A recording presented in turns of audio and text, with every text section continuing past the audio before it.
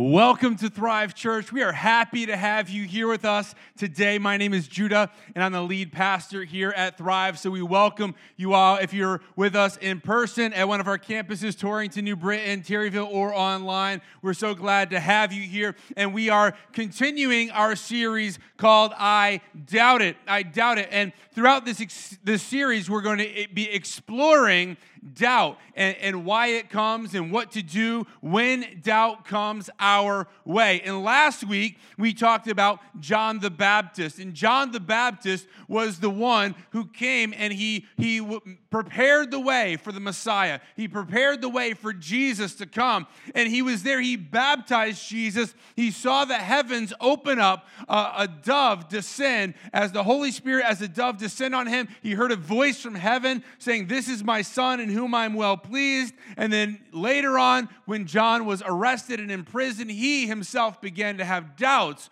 whether or not Jesus was the Messiah. Today, we're going to be continuing learning about doubt. You know, we learned last week that doubt can sometimes be beneficial. Doubt can maybe inspire us to dig for answers, as it did with John. He started to dig for answers. It can sometimes be an opportunity to grow our faith and learn more about God. But today we're going to be adding in another factor, and that is fear. And in your notes, if you're taking them, doubt and fear go hand in hand. Doubt and fear go hand in hand. Often, they're very well connected. When I'm doubting, it's because I'm being fearful. And when I'm being fearful, I allow doubt into my life. So how should we handle doubt when we're afraid? So last week we talked about John the Baptist. This week we're going to be talking about his dad. His dad was Zechariah and some of the doubts that he faced in his own life as well. And the passage we're going to be beginning with is from the Gospel of Luke, and this is chapter 1, verse 5. Now, if you don't know anything about Luke wrote this book here not as an eyewitness, but as an investigative reporter. He studied, he went, he interviewed people, he talked to the disciples, he talked to many people, and then he compiled this book that we have, Luke. So he wasn't a first-hand. In fact, he was not even a Jew. He compiled this from observation and from talking to people. And so here we see in Luke chapter 1, verse 5, it says, when Herod was king of Judea, and this is the great thing about Luke, is he really assembles his timelines because he's looking at it from a very methodical standpoint. It says, when Herod was king of Judea, there was a Jewish priest named Zechariah, and he was a member of the priestly order of Abijah, and his wife Elizabeth was also from the priestly line of Aaron. So he's providing all of this detail, which certainly lends credibility to what he's saying. So we have Zechariah. This is John the Baptist's father, and we see here, was a priest. Now, when we hear that someone was a priest, we think it's an esteemed position, and it was, but we need to keep in mind that in Israel at this time, there was approximately 18,000 priests. Okay, so there was a lot of them, and they were divided into 24 different divisions. Here it says that Zechariah was in the priestly order of Abijah. There was 23 others, and they would rotate working in the temple. They would basically, each of these orders would serve in the temple for 2 weeks every year. And when they would go there, whichever order it was from, they would basically have a lottery system where they would say, okay, if you're in the order of Abijah, they would pull names and they would send 350 priests to go and serve in the temple. 50 priests every day would serve in the temple. So it was this lottery system, and that they would send all these priests. So here, Zechariah, although he was a priest, it wasn't something that he did on a regular basis. This was a kind of a rare opportunity, and here he is in the temple. Now, continuing on, verse 6. Zechariah and Elizabeth were righteous in God's eyes, careful to obey all of the Lord's commandments and regulations, and yet they had no children because Elizabeth was unable to conceive, and they were both very old.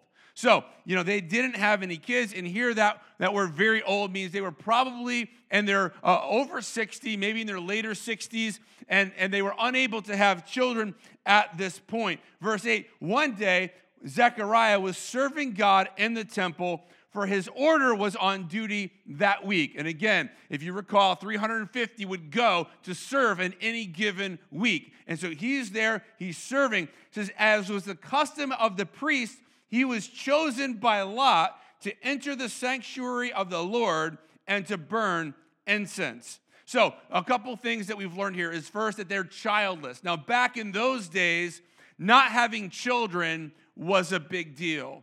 This meant that no one could carry on the family name. This was often looked at as a source of embarrassment, and many people thought it was God's judgment.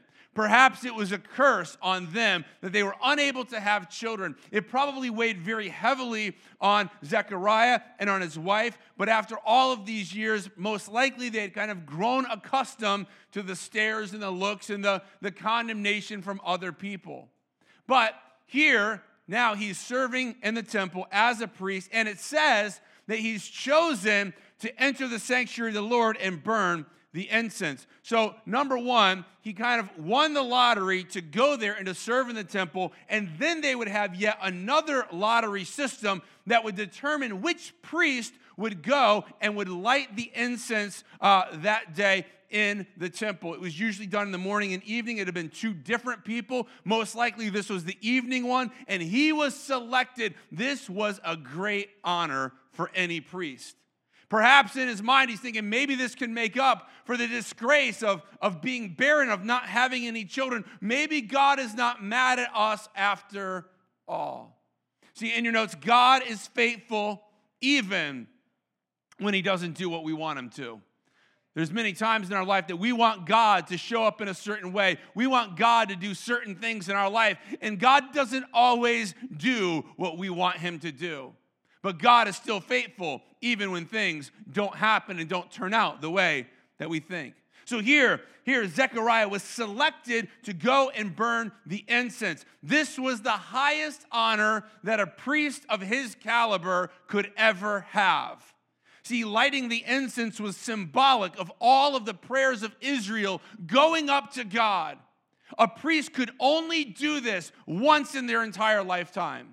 If they got selected, they were never eligible to do it again. So this was his one opportunity to go in there and to light the incense before God and burn this incense. And it was high pressure, but what an honor it was for Zechariah to go in there and to do these priestly duties of lighting the incense. Continuing on here, Luke 1, verse 10. It says, when the incense was being burned, a great crowd stood outside praying. They would stand outside. And again, this was representative of their prayers going up to God. So Zechariah, he has an assistant that takes him part way. And then Zechariah makes the remaining. He goes into the temple, into a place where most people never even saw. He goes in there. He lights the incense on fire, symbolic of their prayers going up to heaven. And a great crowd is standing outside, waiting with expectation of what is going to happen. When Zechariah was in the sanctuary, an angel of the Lord appeared to him, standing to the right of the incense altar. And Zechariah was shaken and overwhelmed with fear when he saw him. He was terrified. He went in there, and I can only imagine the shock on Zechariah's face when he's in there. No one else is in there, and then this angel is there. And why is it that the angels, they're always evoking this fear in people, and the first thing out of their mouth is like, don't be afraid, don't be afraid. Well, if you've ever read biblical descriptions of what angels are like, and I've talked about this before, but like some of the things are kind of creepy. Like a lot of them says they're covered with eyeballs, their entire body covered with eyeballs. Some of them have 4 heads, 6 wings. They have these wheels that are spinning all around, flaming swords. This is not some cute little naked baby shooting arrows of love into your heart, okay? And so they see this, and they're like, what in the world is this? And they're like, do not be afraid. It's like, don't tell me what to do, okay? So here they are. Here he is. He sees it. He lets fear control him. He's shaking in his sandals. He's in there, and he reacts in fear rather than in faith. Do we ever do that in our own life? Do we ever face something and react in fear rather than in faith? In your notes, we can respond to problems with fear or with faith. It's a choice. How are we going to respond to the problems, to the difficulties, to the issues that we face in life? How do we respond to these things? Do we respond in fear or do we respond with faith? How do we respond when God is directing our life? If he inspires us to give generously, do we respond with fear? No, you know what? I just don't have enough to give. Or do we respond with faith? When he inspires us to serve, to give of our time and getting involved serving, we say, well, you know what? If only I had more time, I would do this, but I just can't right now. When God inspires us to forgive, do we respond with fear or do we respond with faith? Do we have faith when God inspires us to do something, or are we afraid? It says in 2 Timothy chapter 1, verse 7, for God has not given us a spirit of fear. Did you know that? That when we experience fear in our life, that is not from God. It says it's a spirit here. And he doesn't give us that spirit. He doesn't give us the spirit of fear. When we're experiencing fear, that is not from God. It says, for God has not given us a spirit of fear, but what has he given us? Of power, love, and of a sound mind. See, that's the spirit that God wants us to operate in, power and love and a sound mind. See, because fear will always bring doubt. Fear always brings doubt. Fear and doubt, they go hand in hand. And when we start to doubt things, we start to fear, we start playing the what if game. Well, what if this doesn't happen? And what if God lets me down? And what if I was just hallucinating when I thought I saw this angel? And what if this and what if that? See, in your notes, God wants us to have a sound mind. A sound mind. He wants us to be able to think clearly about things. He doesn't want us to be ruled and governed by fear and by doubt. Are we living in fear in our life? Living in fear for what tomorrow may hold? Are we living in fear about sickness, maybe what sickness will come, or the diagnosis we've already received? Are we living in fear about how we're going to make ends meet and pay the bills? Is fear bringing doubt into your life? Because oftentimes when we start to have fear, along with that comes doubt. We have the fear of the future, and then we begin to doubt God's power in the situation because we're afraid. We're afraid that God won't come through. We're afraid that perhaps God will abandon us. So here's Zechariah. Zechariah is in there. He's offering this incense. They had coached him through it. They told him exactly what to do and what to expect. But what they did not tell him was that there would be an angel in there waiting for him. And the angel speaks to him.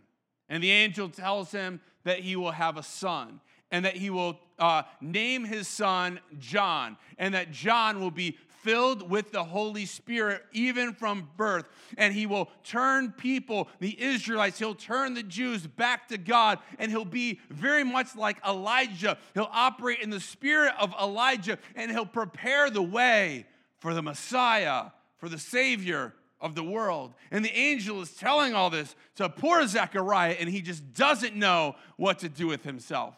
It's an extraordinary message. What's also extraordinary is this. As best as we can tell, God had not spoken to people in 400 years.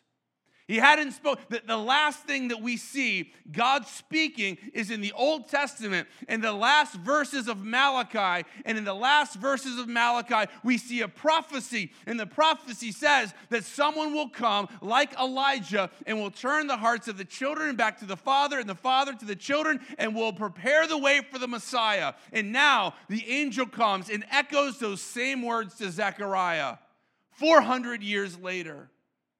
He's saying, congratulations, your prayers have been heard. You're going to have a son, and it's not an ordinary son.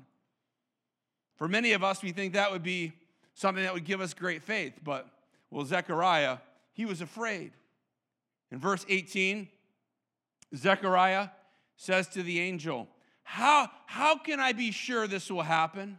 I'm an old man now, and my wife is also well along in years. She ain't no spring chicken anymore, I think the ship has sailed on this one, Mr. Angel. I know you mean well, but have you looked at us? We're not going to be having kids anytime soon. It kind of reminds me of Abraham and Sarah back in the day as well, when the angel of the Lord also told them they would have a child, and Sarah laughed at the angel. Here he's saying, I don't know, I'm old, my wife is well along in years. Then the angel said, I am Gabriel.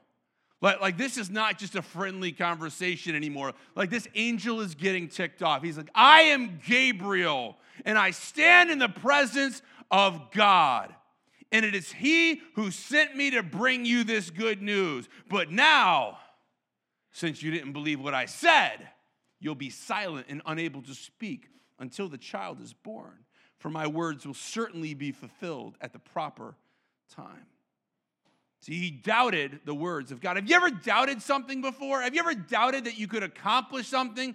This past week, me and a group of guys, we went to hike Mount Washington, and inevitably through that hike, there was several people who began to doubt their ability to make it to the top of this mountain. You see something, you get overwhelmed, and we start to say, I don't know if I can do this. I doubt it. I doubt that it's actually going to happen. Here, we see Zechariah in that same situation. He's like, I don't know, I hear what you're saying, but I doubt that it's actually going to happen. And he starts making excuses. He's making excuses. He's saying, well, you know what? That sounds all well and good, but we're just too old. Do we ever make excuses when God inspires us or shows us to do something? He inspires us to give. Well, I just can't afford to. Oh, I just don't have the time to serve.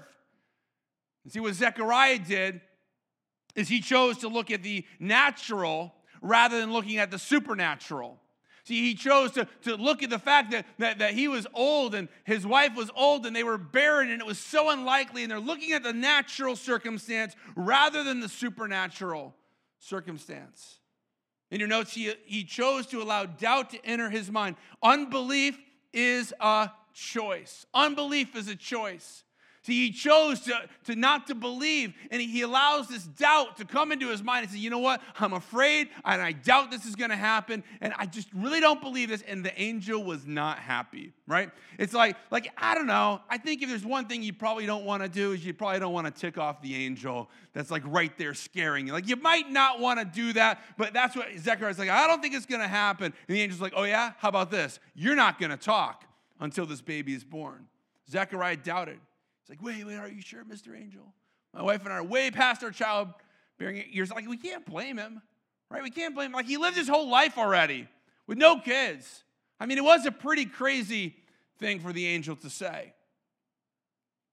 But let's jump to verse 24. Soon afterwards, his wife, Elizabeth, became pregnant and went into seclusion for 5 months. How kind the Lord is, she exclaimed. He's taken away my disgrace of having no children. What a beautiful thing. Now she's having a child. How kind the Lord is. How kind that God gives her a son. How kind that God sends this messenger to prepare the way of the Messiah. How kind that God put it in a situation that her husband couldn't talk for 9 months. She's like, I finally get some peace and quiet around the house, It's like, wow, not only am I pregnant, but he can't say a thing. It's like, man, this is a great situation for her. Zechariah, on the other hand, I don't know. But Zechariah, you know what he's got? He's got a reminder from God each and every day, right? Because each day when he gets up and he gets ready to say good morning, and nothing comes out, he's reminded of the angel. Hey, you remember this? Kind of reminds me of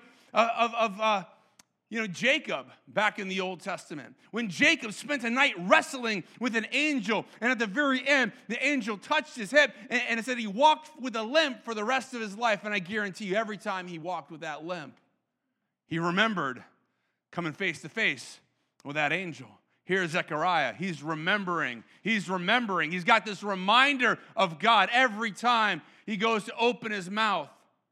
And see, there's things in our life that can remind us of God as well. In your notes, our irritations can remind us of God's presence.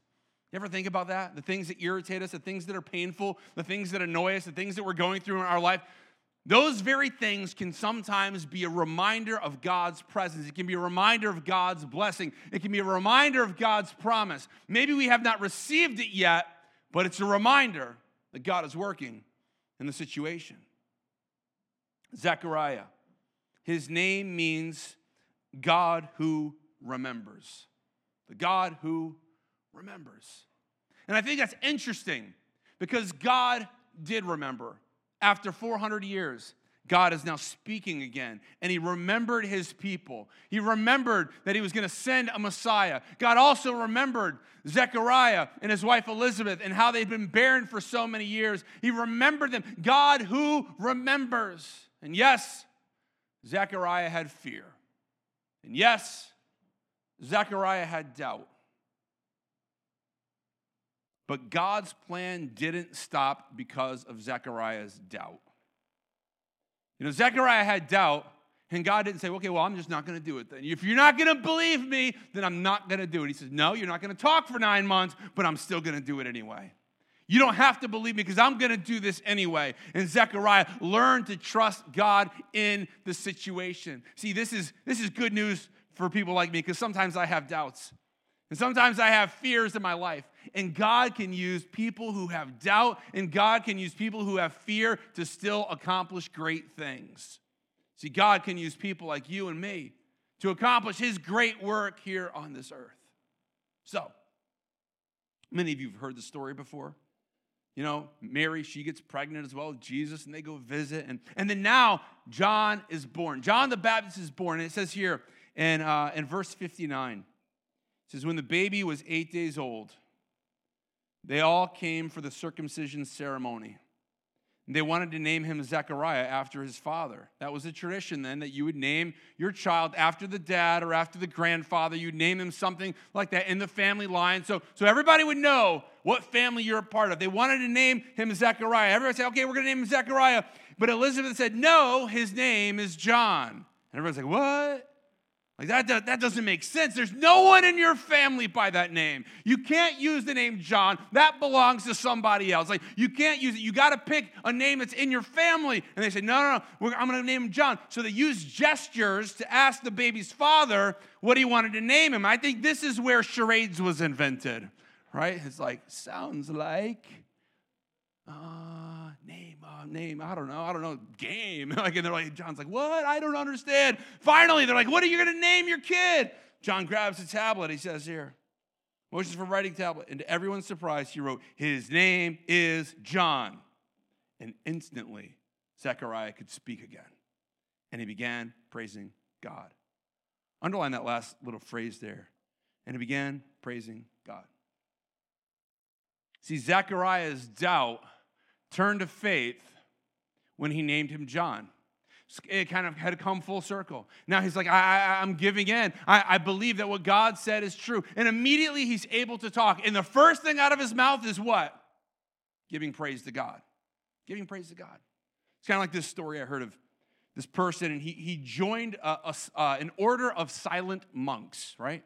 And so they would go and they live on this mountaintop and they would never speak any words. They would spend their time in reading and spend their time in solitude, but they were never allowed to speak any words except once a year when the head monk would bring in each monk and the monks would come in and he would allow them to speak only 2 words. And one monk, it was his first year there, and he comes in and the head monk says, okay, what would you like your 2 words to be? You've had a year to think about this. What do you want your 2 words to be? He says, bed hard. The monk's like, okay, well, we'll see what we can do about that. Another year passes. And it's again his time to come in and talk to the head monk. And he comes in, and the head monk says, okay, you had 2 years now. You have 2 words, and you've had 2 years to think about it. What do you want your next 2 words to be? And he says, food cold. The head monk's like, okay, well, we'll see what we can do about your food situation. Another year passes. Now this monk has been there for 3 years. Finally, he comes in. The head monk's like, okay, it's your turn. You get 2 words. You've had an entire year to think and plan and prepare for what your 2 words are going to be. What are your 2 words? He says, I quit. And the head monk says, good. All you've done is complain since you got here. So, Anyhow, what's the first words out of our mouth? If we couldn't speak, what would be the first words out of our mouth? Well, Zechariah, the first words out of his mouth was praising God. See, in your notes, we can turn our doubts into praise. Do we allow our doubts and our fears and our worries and our anxieties, do we allow ourselves to turn them into praise? Do we praise God even in the difficult times? Here's Zechariah, he's turning it around to praise. In the moment that he overcame his doubt, his fear went away. And his tongue was loosed and he was able to speak. See, when John was born, Zechariah's doubt was turned into praise and his fear was turned into confidence.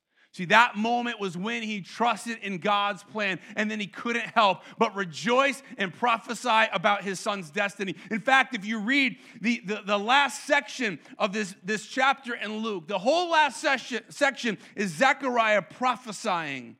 And we often just blow right by it. He's prophesying of the coming Messiah and how a Messiah will come and how he'll save people from their sins and how he'll set the captives free. And then he prophesies about his own son John and how John will go out there and he'll prepare the way. See, one person who was filled with fear and doubt is now full of praise and is now prophesying about what is to come.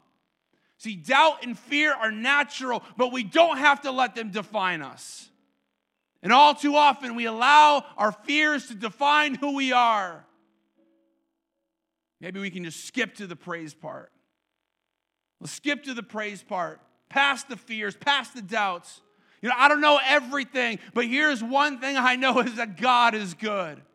That even in the situations that seem dark, even in the situations that seem dismal, even in times of despair, God is good and we can praise him. We can combat doubt, we can combat fear and worry with praise and with worship him. As we do that, the doubt begins to lessen, the fears begin to subside. So let's take God at his word. Let's believe his promises that Jesus died and rose again. Promise that he will forgive us all of our sins. Promises that if we call on his name, we'll be saved. Promises that he'll never leave us and never forsake us. So do we take him at his word, or do we doubt him and suffer the consequences? Let us, instead of running to doubt and fear, let us turn that into praise and adoration and giving thanks to God who has done so many amazing things for us in our lives. Let's pray. Father, we come to you now. We thank you for your goodness. We thank you for your mercy. And Lord, we're sorry for the times that we've doubted you. We're sorry for the times that we've lived our lives bound by fear instead of by trust and confidence in you and your word. So please, turn that around in our lives now. If you're here today and you don't know Jesus as Lord, here's a promise for you. God's word says, if you believe that God raised Jesus from the dead, and you say with your mouth that Jesus is your Lord, that you'll be saved. Won't you call on his name now? Say, Jesus, you are my Lord. I'm not going to doubt you anymore. I'm choosing belief. So God, we thank you. We thank you that you're good. We thank you for your faithfulness. We thank you that your love is never ending. And even in our difficulties, you're still at work, and we can choose to praise you. So we choose now. We choose to praise you because you are good. We choose to praise you because you've forgiven us. We choose to praise you because you've brought healing and restoration and freedom from all that holds us in bondage. We choose to praise you, Lord, because you are good. Your mercy endures forever, and you are good for your promises. We thank you for all that Jesus has done for us, for giving us a new life, a new heart, for wiping our sins away. We thank you, we praise you, and we choose to rejoice, even in the difficulties, even in the trouble, even in the fears, the doubts, and the anxieties. We choose to praise your name. In Jesus' name, amen.